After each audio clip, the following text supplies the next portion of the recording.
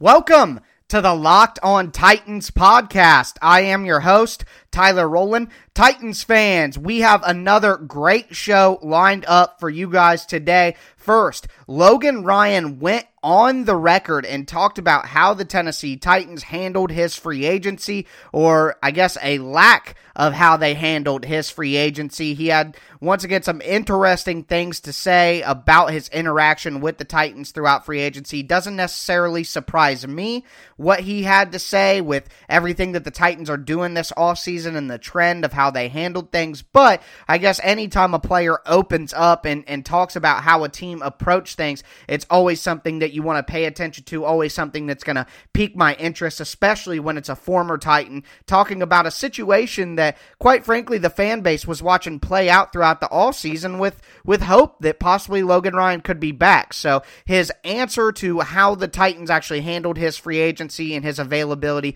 was very interesting. So we will break down his quotes and talk about why it does make sense that the Titans would handle him in this way. So we'll talk about that first, and then we will continue our division crossover series. We will talk with Kevin from the Locked On Ravens podcast, and the last time we talked to Kevin, it was the Titans staring down the barrel of the Baltimore Ravens in the divisional playoffs, one of the better wins in franchise history. So having Kevin back on to maybe bring that up just a little bit won't be a bad time. So look forward to that conversation. It is great. Do want to remind you guys that this episode of Locked On Titans is brought to you by Built Bar. Go ahead and check out BuiltBar.com. A ton of great tasting and healthy protein bars available for you. Use promo code Locked On at Built Bar for $10 off your first box. But we are going to get into Logan Ryan's comments,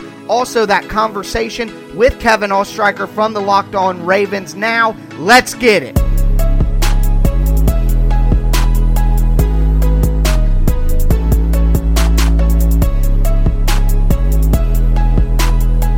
Earlier in the offseason, cornerback and former Titan Logan Ryan announced publicly that he would not be returning to the Tennessee Titans, and it ended an offseason full of speculation from those around the NFL and also the Titans fan base as to whether or not the productive slot cornerback would be brought back to Tennessee, regardless of what the contract value was going to be. It seemed like it would be a logical fit to see Logan Ryan come back to Tennessee after spending most of free agency and the entire offseason looking for a new team. Obviously not getting the type of offers that he was looking for. Maybe Ryan and Tennessee could come to some sort of agreement, but as Ryan announced publicly, they were not able to do that. And recently, Logan Ryan went on a podcast and gave a little bit of insight into how that process went and gave us a little bit more of a window into what Tennessee's perspective was on the deal and how they reacted.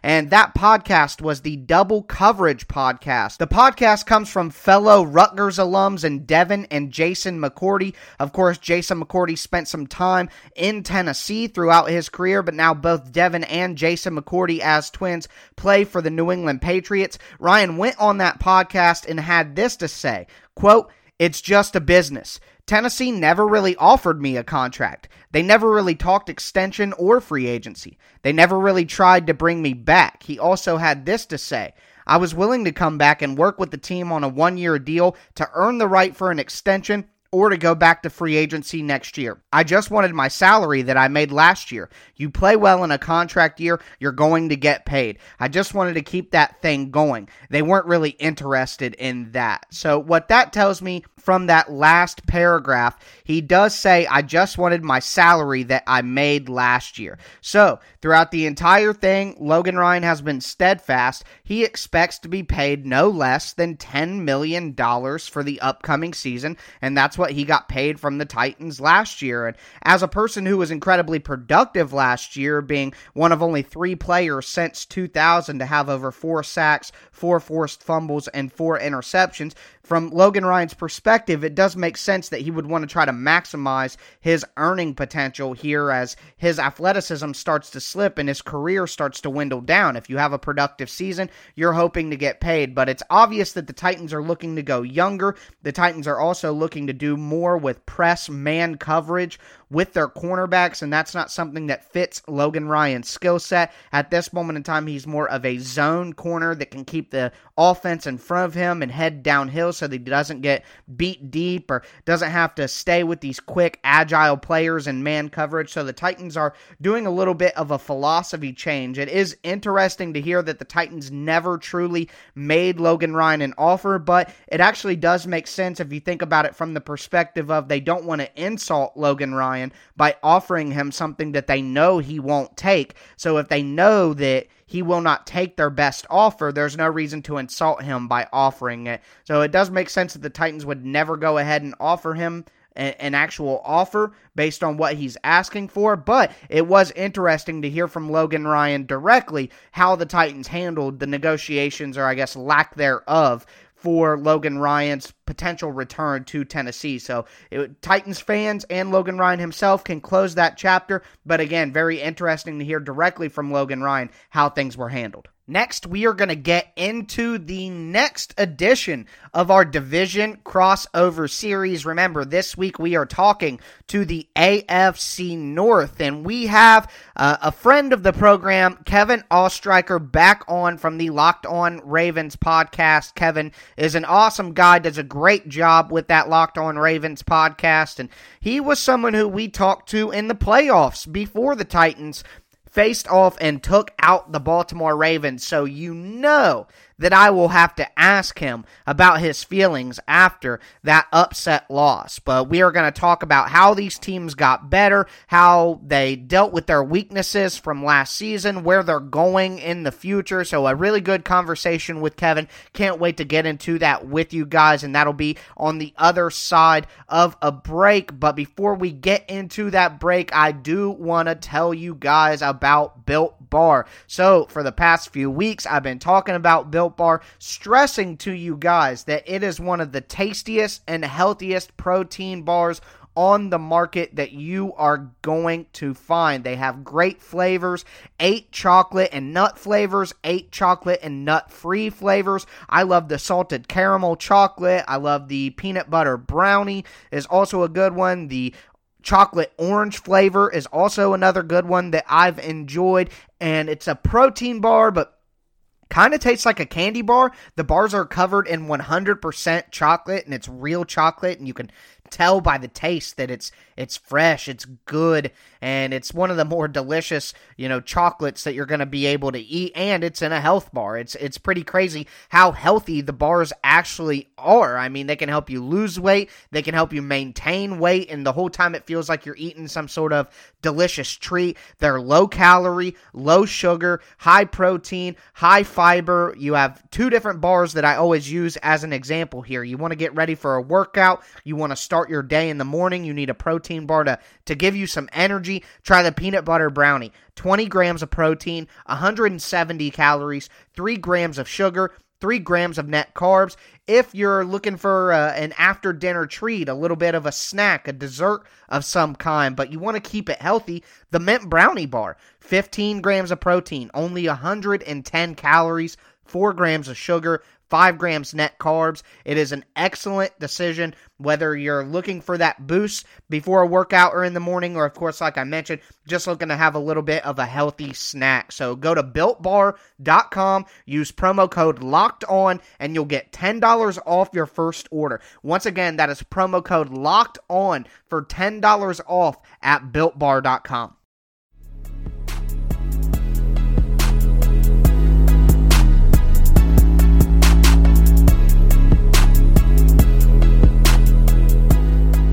And we are back here with this Locked On Ravens and Locked On Titans crossover episode. Kevin Ostreicher from Locked On Ravens here with Tyler Rowland from Locked On Titans.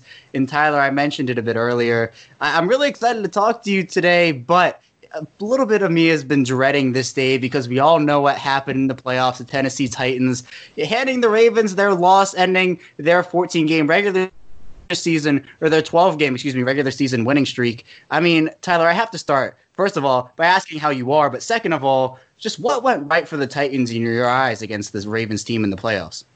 I am doing fantastic, coming off a great Titan season. Hopefully they're able to build upon that. That's the general feeling around the NFL right now, though, obviously, is hope. But doing pretty well. Glad to be back on talking with you again. Of course, yeah, I have been looking forward to the conversation because it was such a great upset win for the Titans, one of their better wins in franchise history. But I think that, like most things in the playoffs and what most people know, I'm not going to try to reinvent the wheel with my answer. It was Derrick Henry. He just got on a run that I'm sure Ravens fans have seen this and maybe they try to hide from it. I understand those feelings, but Titans fans have really reveled in it. There's a mic'd up segment where Matthew Judon basically says, I had him in the hole and I just bounced right off him. And he just kept going, and it was one of Derrick Henry's long runs that he broke off and almost got to the end zone. And Derrick Henry just kind of transformed into a man amongst boys in the manliest of men's sports,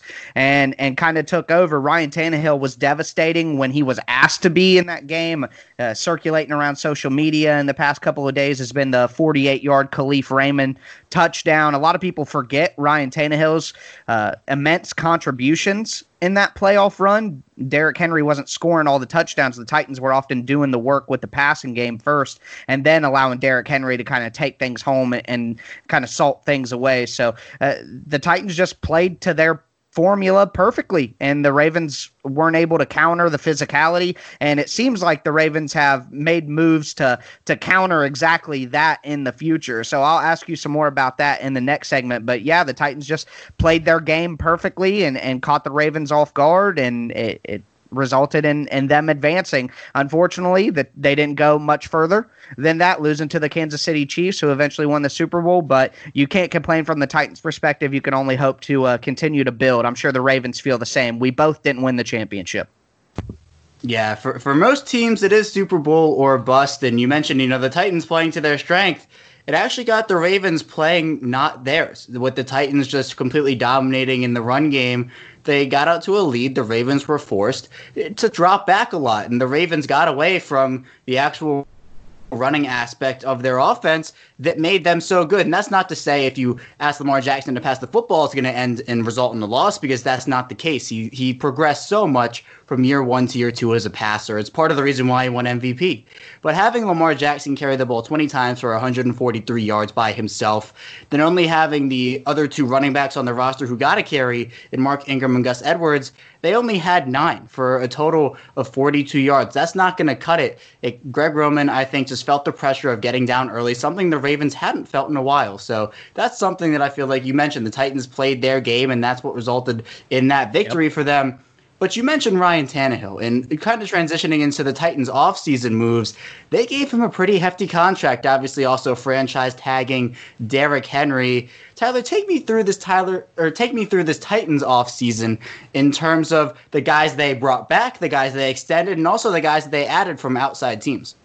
Yeah, absolutely. I think that they had to do what they did in this offseason, and that's focus on bringing everyone back that they can from the offense to keep continuity from what was one of the more special offenses in Titans history last year, and then also try to get younger on the defense. So I agree with your answer. The Titans kind of got the Ravens out of what they want to do, but similarly, you can get the Titans out of what they want to do if you get up early on them, not because of how much that they run the ball, but because the passing game is so predicated on the run game. Tannehill is great in those bootlegs and play actions, mobile, getting out to the edge of the pocket and finding guys, in the shorter intermediate area so they can get the ball and get upfield and use the run after catch ability. So that's exactly what Tannehill does. And I think from the Titans' perspective, although it was a large deal, and I understand from the outside that there is some hesitation with someone like Tannehill who maybe hasn't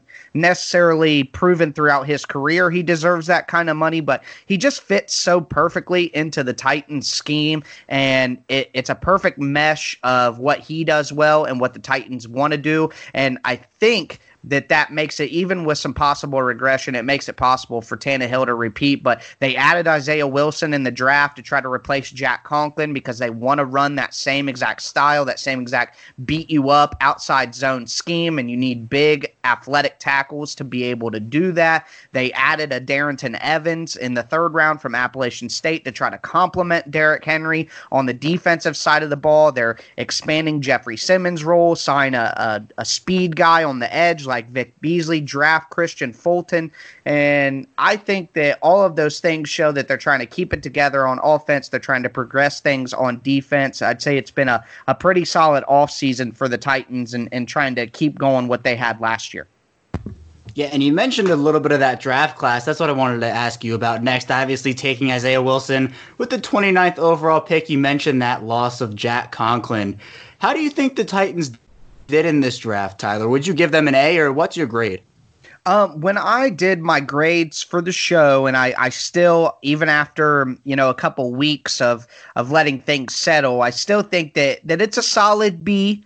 You could go with a B plus. My opinion, I obviously want the team to do well, so I think B plus is where I would go with, but I would understand a B. While I like the draft class, it's possible Isaiah Wilson isn't going to help the team immediately, and if your first round pick isn't going to help the team immediately, then always you're going to get a little bit of a ding from that. Now, it worked out with Jeffrey Simmons last year coming back from an ACL tear. He didn't get to play the first 6 weeks of the season, and things worked out fine. He should be an excellent player this year, but I just think if your first round pick might sit for half a year or a full season to start, that's going to ding your initial draft grade. But I think Darrington Evans has the ability to compete and help the team contribute immediately. Christian Fulton should be able to play snaps and be part of the starting sub package early on as well. And I think because that you got a Christian Fulton at such a good value, I think Darrington Evans will contribute more than people think. And if Isaiah Wilson does get out on the field and is a starter from day one, well, I think it has the potential to be a B plus, A minus class. But really right now, the class and how well it does, because the back end you had Cole McDonald and Chris Jackson in the 7th round, who are just project players. Larrell Murchison along the defensive line will just be asked to be a rotational player, so not too major of an impact early on for him. So I think right now the entire draft class grade really relies upon how quickly Isaiah Wilson can be a contributor and get out on the field as a starter. Yeah, you want your first-round picks to contribute immediately, and with Wilson, I think he does have the potential to be that guy on the right side, or even, if you want to swing him over to the left side as well, if that's where they desire him to play. But I think that Wilson was a good draft pick for them, and again, I think Christian Fulton was a steal where they got him. But Tyler, my final question for you before we head into this break is asking you about what you've observed from the Ravens in terms of their offseason. You mentioned that they made a few good moves maybe to counter the Titans and what Derrick Henry did to them. And my philosophy here has been, look, they don't want the Derrick Henry train to ever run through Baltimore again. And I think the moves they've made have countered that. Based off what you've seen from the Ravens offseason, how would you assess what they've done in terms of taking that next step? Well, I look at, in my opinion, I look at the game against the Titans and that, devastating loss for the locker room. And I think that the Ravens really took that to heart. I think there were some weaknesses exposed that they didn't necessarily think would hinder them in such a way. The depth in the backfield was something that we talked about in our crossover during the playoffs. But Mark Ingram's injury, I think it's fair to say, definitely hindered the offense and what they could do at that time, because Gus Edwards just isn't as talented or as versatile of a player. So you get in somebody like J.K. Dobbins from Ohio State, and now you have much more depth than people think you need. But that's what the Ravens do. They stack strength on strength. It's a valuable philosophy when drafting players, and it's why the Ravens have consistently been a competitive bunch since they came into the league. And then on the defensive side of the ball, you saw that Derrick Henry obviously was able to beat them up in the middle with the inside zone on the edges. They needed some more beef and some more strength in the front seven. And I think with their free agent additions, Derek Wolfe, trading for Calais Campbell, drafting Justin Matabike, and really attacking the inside linebacker spot with Patrick Queen and Malik Harris. I was obviously going to ask you about that, so you could save, your thoughts for when I ask you about that to open things up on our other side. But from my perspective, it just seems like they're a smart team. They knew where their weaknesses were. The Titans exposed some of those weaknesses, and like the Ravens always do, they attack that weakness and try to turn it into a strength. And I think that they might have been able to do that in the middle of their defense. But that'll obviously wrap up this first side of our Locked On Division crossover conversation. We will come back on the other side, and I will be asking Kevin some questions about what he thinks about the Ravens offseason so far and how that kind of projects into the regular season.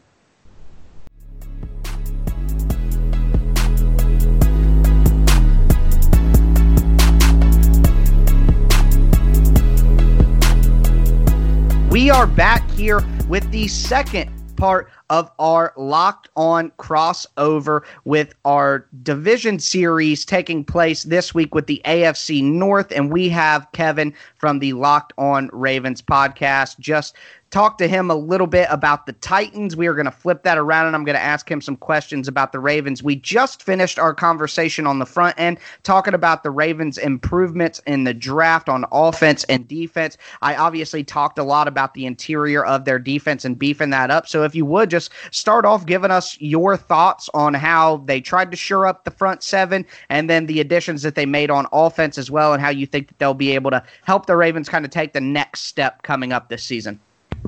Yeah, well, for Baltimore, as you kind of mentioned in our first segment, Tyler, I think that the Ravens weren't expecting Derrick Henry to do what he did to that defense, especially on the front.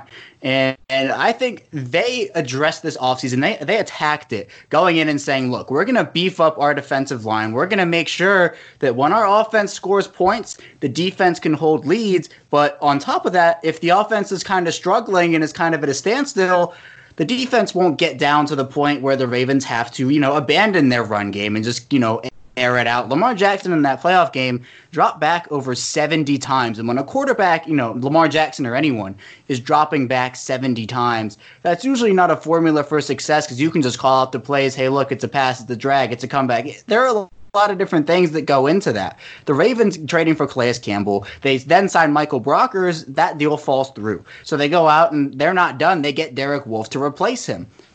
Michael Pierce and Brandon Williams playing on the field at the same time. While you have two stud nose tackles, that actually created some problems within the Ravens because Brandon Williams is actually a much better nose tackle. Brandon Williams was sliding over to defensive tackle and playing that position while Michael Pierce occupied the nose tackle position. And that, in turn, really hindered the Ravens' ability to get pressure up the middle by shooting gaps and getting pressure on the quarterback from the interior while also struggling getting sacks from their outside linebackers as well. So what they did, Michael Pierce walks, he goes to the Minnesota Vikings. Brandon Williams now slides back into the nose tackle position. That's going to help him out a lot. I think he is a much better player at the nose tackle position. Not saying he's not a great defensive tackle, but I think he's going to have improved production. Then you can put Derek Wolfe as kind of your smaller defensive tackle, then have Calais Campbell on the defensive end. But they can move all around the field. The Ravens love their versatility. Getting Patrick Queen and Malik Harrison, that's going to allow for them to play more base packages. Tavon Young, the slot cornerback who missed all of 2019 with a neck injury,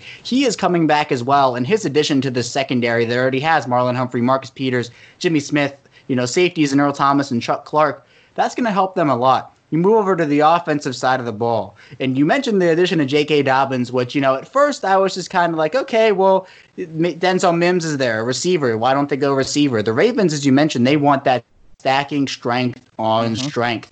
Eric DeCosta has said that he wants all four of these running backs, and Mark Ingram, J.K. Dobbins, Gus Edwards, and Justice Hill, to be active in playing on game days. And that's a matter of keeping them fresh, keeping the defenses on their toes. So when you get to the fourth quarter, while the defense is panting and they're all tired out, you have a fresh running back, no matter who it is, coming into the football game. You had Devin Duvernay. You had James Prochet at the wide receiver position. Marshall Yanda's retirement, it does hurt, but the Ravens have a lot of options on the interior who can replace him, and you're not going to get the production. You're not going to replace that production. But the Ravens got Ben Powers in the draft last year. I think redshirted him and groomed him into that replacement. So I think overall the Ravens are in prime position to take that step next year. Yeah, that's kind of my next question. You bring that up at the end. You look at the depth on the interior offensive line. You draft Ben Bredesen. You got a DJ Fluker in there, Andre Smith in there, all who could potentially spend some time at guard if Powers maybe isn't ready. Do you think that with the additions that they got in the draft, extend this over to the wide receiver position with Prochet and Duvernay, do you think that everything outside of running back and quarterback, do you think that it's enough for the Ravens to get over that hump and win a Super Bowl? I guess maybe I'm saying that because, in my opinion, I still think that the wide receiver group is a little thin, and on the interior, one of these guys will probably pan out. That it seems like the Ravens always have someone who's willing to pan out. So do you think that what they added in the draft is enough on the interior offensive line and at wide receiver, or do you think that maybe they need another draft, or maybe with the veteran cuts that always come later in the summer, do you think that they should still look to address those positions? I think it's a little bit of both. You make a good point. The receiver room and the interior offensive line room, the whole offensive line room for that matter, they're young groups. The stat I keep coming back to is the oldest receivers on the Ravens roster right now are DeAnthony Thomas and Willie Snead, and they're 27 years old. So the Ravens are going to be relying on young guys like Hollywood Brown, who was playing at 70%. He had 2 screws in his foot, couldn't run at full speed. He's going to be dangerous in year 2. There's no doubt about it. But then you look under him, is Miles Boykin going to take that next step? The Ravens are relying on him to do that, and they're putting a lot on him to do that. Duvernay and Prochet, are you going to expect big production out of the rookies? Are you going to let them sit back? Well, you can't really let them sit back because there's not a lot of depth in terms of older veteran guys who can step up. You have Willie Snead.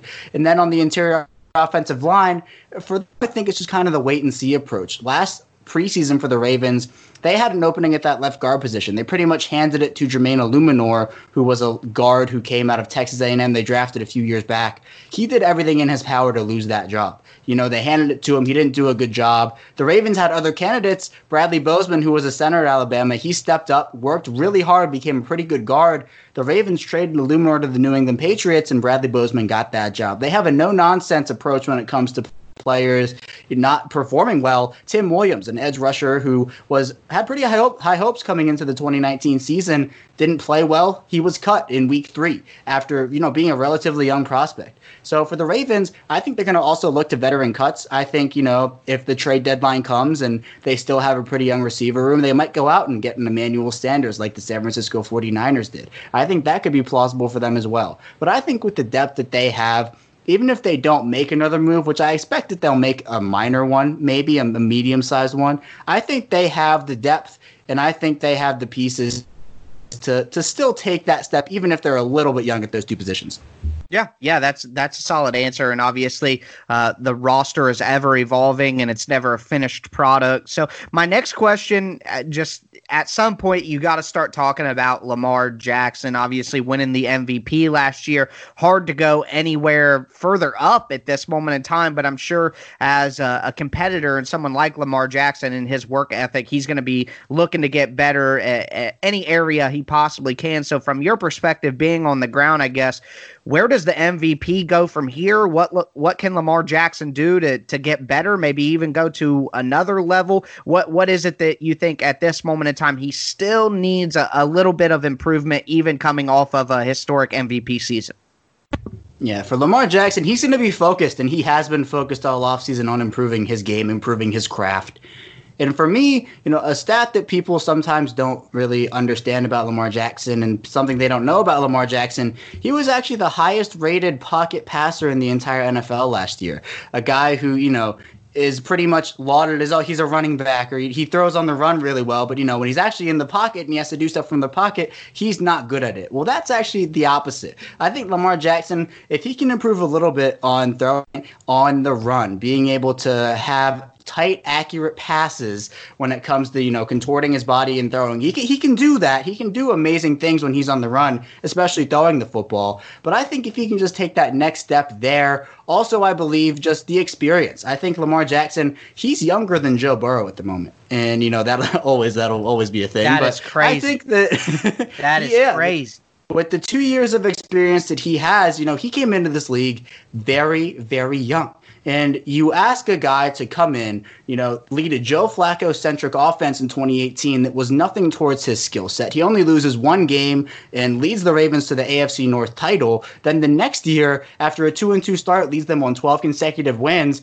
Him playing in a playoff atmosphere, that's been the knock on him at this moment. He has proved the doubters wrong that he can play quarterback in the NFL. Now that next step for him is proving the doubters wrong that he can win in those big playoff games. He can get in his head a little bit. He is very harsh to self-critique himself. He wants everything to go well for his teammates. For him, it's not about himself. He doesn't care about the MVP. He doesn't care about all these personal accolades. He wants to do everything for his team. And part of that is him just putting a lot of pressure on himself. And that sometimes can get to him, whether it be cold weather, wet weather games. The game against the 49ers, it was a monsoon in Baltimore. He said that a little bit. I think that goes away with maturation, and with Lamar Jackson, if he can just get over that hump, that a little bit of a mental aspect for him, I think that he will do wonders in 2020.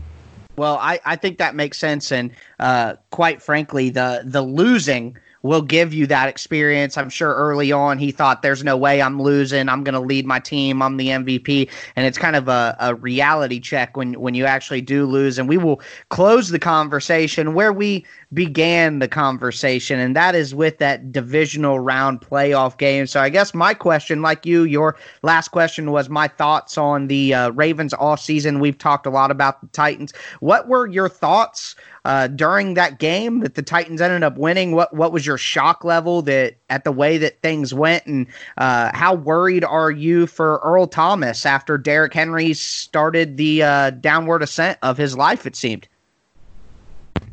Yeah, that's a weird. all jokes, of course. Yeah, interesting way of putting that. I see the reference there, but you look at what the Ravens had in going into this game. It was really, Ravens were winning this, Ravens were winning that, and then you get into this game against the Titans. And, all of a sudden, you get into this first quarter, first drive for the Ravens, and all that momentum, it suddenly stops because, Mark Andrews can't jump high enough. The ball's intercepted. The Titans did a phenomenal job at not letting the Ravens do what they wanted to do. And a lot of teams in the 2019 season, they can't say that. And for the Ravens and their defense in particular, they had a lot of big bodies up front, but obviously big bodies cannot stop Derrick Henry if they're not tackling. The Ravens had issues tackling for some portions of the 2019 season, and it seems that the game against the Titans, Derrick Henry's a load to bring down just without tackling issues. But it seemed like players weren't, trying to wrap up. As the game wears on, you mentioned it back when we talked in January, Derrick Henry gets stronger. And that is certainly what happened in this game. When a guy runs for almost 200 yards, that's a pretty good indication that you could not stop him whatsoever. And something else to go along with that, it seemed like Marcus Peters, who sometimes gets bashed for his tackling, was actually one of the Ravens' better tacklers. I'd say him and Earl Thomas probably had the best defensive performances on that team. The Titans didn't need to pass the ball a lot. It was Ryan Tannehill completing 7 of 14 passes for 88 yards in 2 scores. That's all they needed to win the game, and they won it pretty handily. Lamar Jackson did everything he could to will this team back to a victory. He did not play perfectly. There were some mistakes, but over 500 total yards of offense by himself. I mentioned dropping back over 70 times. It seemed like the only guys on offense to really show up in this game were Lamar Jackson and Marquise Brown. Willie Snead also had 6 catches, but you had Mark Andrews, who was injured. You had Mark Ingram, who was just coming back from an injury. He couldn't perform well, and I mentioned once the Ravens got down early, something they were not familiar with, they just couldn't get back from it because it seemed like it was drop back after drop back after drop back. The defense also, couldn't stop the Titans from scoring. They put up 14 points in the third quarter. That's where I think the game was really lost, and the Ravens couldn't come back from it. Going into next season, I think they kind of have been shaping their roster, to combat from these playoff losses. You look 2 years ago, the Los Angeles Chargers, they performed and they put 7 defensive backs on the field. You look to this year, the Titans, they ground and pounded the Ravens defense. They come and the Ravens attack the offseason with, what beat us? How can we get better? We won a lot of games with this formula, but we have to, identify what beat us and get better there. So this Titans-Ravens game in the divisional round, it was a shock to many among the Baltimore community. It still kind of stings to talk about because that season, it was just so magical. But I think as you mentioned, the Ravens are going to have that taste in their mouth, and they're going to be out looking for revenge. Yeah, it could be something to spur them on to greater heights. Well, I appreciate you walking down, I won't call it memory lane, I'll call it a dark memory alley, I guess is probably a more appropriate visual, but I appreciate you walking down that one more time. One thing I will say, Ravens fans can have hope, because it seems like the roster is getting even better, and it seems like what they got going there is sustainable, and Ravens will get a chance at revenge in Week 11 when the Titans and the Ravens do face off in Baltimore. Well, Kevin, it was a great conversation. As always, all of our conversations seem to be a great time and a good listen, so I appreciate you joining me today, and I will talk to you again, of course, in Week 11 when we actually see this face-off. I can't wait. Yeah, I'll be looking forward to it, Tyler. Thank you for joining me as well, and another successful conversation is in the books. I hope you guys enjoyed that crossover conversation with Kevin Oestreicher. I always have a great time talking to Kevin about all things Titans and Ravens, and it does appear one way or another that rivalry has found a way to rekindle itself. I would imagine you ask anybody from the Ravens or the Titans fan base going forward, and they are going to have special feelings for each other. I can feel it in me and Kevin's conversation. You can feel it online. So glad to see that rivalry has popped back up here, and hopefully we get another good Titans-Ravens matchup in Week 11 to keep things going. But that is going to wrap up today's edition of the Locked On Titans podcast. Now tell your smart device to play Locked On Fantasy Football. It's an excellent podcast. Perfect time to start getting ready for the upcoming fantasy season. We are going to continue our division crossover series throughout the next 2 episodes of the week. So make sure that you are subscribed to the Locked On Titans podcast on Apple, or you are following on Spotify, Stitcher, whatever platform you listen to your podcast. You can find the Locked On Titans podcast there, obviously, if you are listening now. So make sure that you subscribe and get all of the content coming up throughout the rest of the offseason. After we get done with the division crossover series, I'm going to get into some draft profiles, some player breakdowns, going to get into some film sessions as well. So some excellent content coming up. You're going to want to make sure that you are locked into the Locked On Titans podcast to get all of that. Follow me on Twitter at TicTacTitans as well. Our Friday mailbag is coming up, so send those questions in now. But that is going to do it for me today. As always, I am your host, Tyler Rowland, and this was Locked On Titans.